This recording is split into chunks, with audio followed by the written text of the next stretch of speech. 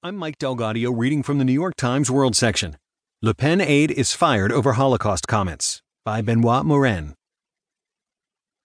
Marine Le Pen's bid for the French presidency suffered a setback on Friday when the ally she had chosen to temporarily lead her far-right party was forced to step down because he had praised a Holocaust denier and had expressed doubts that the Nazis had used poison gas to murder Jews.